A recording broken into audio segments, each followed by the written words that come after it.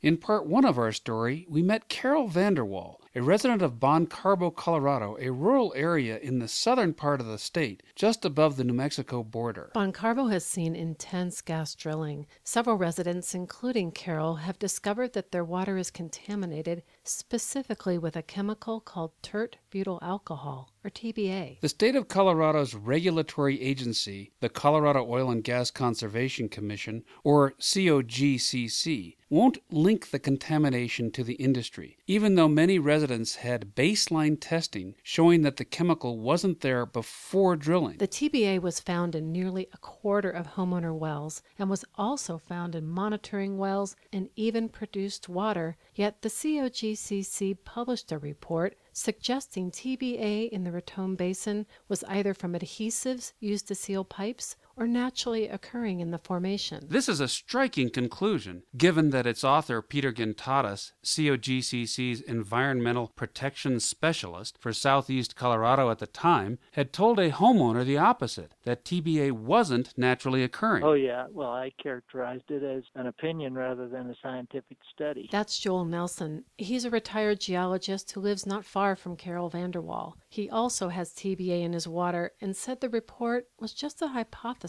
and not something that should be viewed as conclusive. He couldn't prove that it was naturally occurring any more than I could prove that it's Pioneer's fault. Pioneer is Pioneer Natural Resources, the predominant driller in the area. The report drew condemnation from residents who called it business as usual, referring to the COGCC as the Colorado Oil and Gas Cover-Up Commission, or even worse. Many people here firmly believe that COGCC's only interest is promoting oil and gas in the state. So was this a good, solid scientific investigation by the agency? Or, as some have called it, a fluff piece meant to make the issue go away? To answer that question, we sought out scientists for an unbiased review. And where better to find them than at the very place they train geologists and petroengineers? Hi, John. Hi, thanks for meeting with us. My name is John Spear. I'm in the Department of Civil and Environmental Engineering at the Colorado School of Mines in Golden, Colorado. Professor Spear is one of a handful of scientists we asked to review the COGCC report. The Colorado School of Mines is an engineering and applied science research university with special expertise in the development of natural resources. So what are your basic comments about the COGCC report? My basic comments are that there's a lot of information there. A lot of it is well done. I also think that there are other things in there that could be in there that are missing. Such as? Such as, I think geochemistry is well represented there. There's a little bit of microbiology in there. What's missing to me is I would like to know more about the geology. I would also like to know, have a greater sample representation. Like they look at 2 frac flowback waters, for example. Why not look at like 30 or 50? And then why not compare that basin to waters coming from basins elsewhere, either in this state or going to adjacent states or even to across the country? I think those sort of things would help this. One of the conclusions of the report is that a possible explanation is that the TBA found down there in the Raton Basin was caused by PVC pipe or sealants on the PVC pipe to people's water wells. And do you have any thoughts about that possible explanation? I think there is some legitimacy to that possible explanation. I would like to have that report, which is not in that report, compared to other locations where PVC pipes are used either for drinking water distribution to an individual house, to other wells that are in other parts of this state. It would be nice to know, can they get a TBA reading from a groundwater well in Golden, Colorado that's installed the same way? So I guess I'm trying to get to the point whether they looked at enough PVC pipes in the area to determine whether that's a good explanation. I would say they needed to look at more.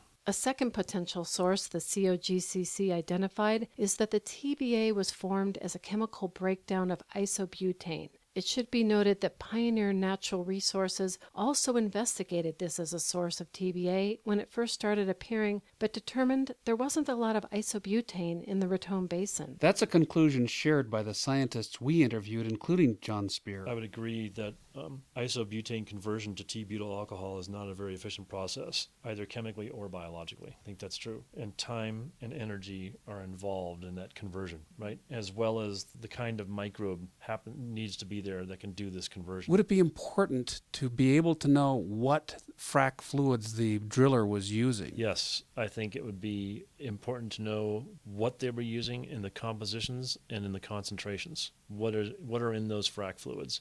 The industry is always a little iffy because there is some proprietary knowledge to what's in those frac fluids. My frac fluid works better than your frac fluid, and that's worth X amount of dollars. I get that. I understand that. But at the same time, I think we also need to know what's being injected into our subsurface, how much is able to come back out, and what are the long-term ramifications for that. In COGCC's conclusions, the report states that, quote, based on all data available to this investigation, there is no indication that the source of TBA in the domestic water wells is recent CBM drilling, completion, or production operations. This would give the impression that COGCC used every piece of information it could get its hands on to study the issue. Only they didn't. They did not take anything at all of all the reports that he has submitted. That's John Dolores. He's talking about his hydrologist who has been sampling his water well for years. Yeah, he's been sampling it since 2005. He did a baseline test before they even started drilling in this area. In 2006, a well cap blowout near his home sent water geysering out of his domestic well. After the accident, Pioneer agreed to have the water tested, and his hydrologist continued to sample to find out if the incident impacted the water. It was in their well that the TBA first started showing up. So by the time COGCC went to write their report, there was over 10 years of data about the Dolores well, a wealth of information that would have added significantly to the study. But according to the consultants we asked to review the report, COGCC did not include the data in their study, although it was available. COGCC did, however, use data supplied from Pioneer, the gas drilling company. We brought the Dolores water well reports to show John Spear. So it seems like that this kind of data should have been included in this kind of report because this is more meat for the report. It's a lot of data. Yeah, it's a lot of data. If this wasn't included, then you have to ask why. There were a couple of indications in the overall report where I thought it was a little bit selective. Selective data was being applied. Another flaw of the report. Typically, the way we like to do scientific reports is you want to do a thorough literature search. You want to combine all that is known into one place and then start digesting that information. That's the way you should do a report. As far as COGCC is concerned, this closes the matter. I would say, in my mind, it opens the matter further. I would like to know more, and I think, if this is truly a problem, and we don't know the health effects of TBA on people, there's not enough information known about that. But if I were the EPA, I would be wondering, or the CDPHE here in Colorado, I would be wondering about what are the health effects of this, and I think it warrants further study. I think this report opens the door to that. We wanted to interview Peter Gintadas on the record about his report, but we were told that his preference was to address any specific questions in writing. We asked COGCC for a comment about our story, and they did not respond. And as far as Carol Vanderwall, her complaint is still open, and she hasn't been contacted by COGCC for over a year and a half. As an 81-year-old widow, she, like many of her fellow landowners, hauls water at her own expense from the nearest town 30 miles away because she worries her well water is unsafe to drink.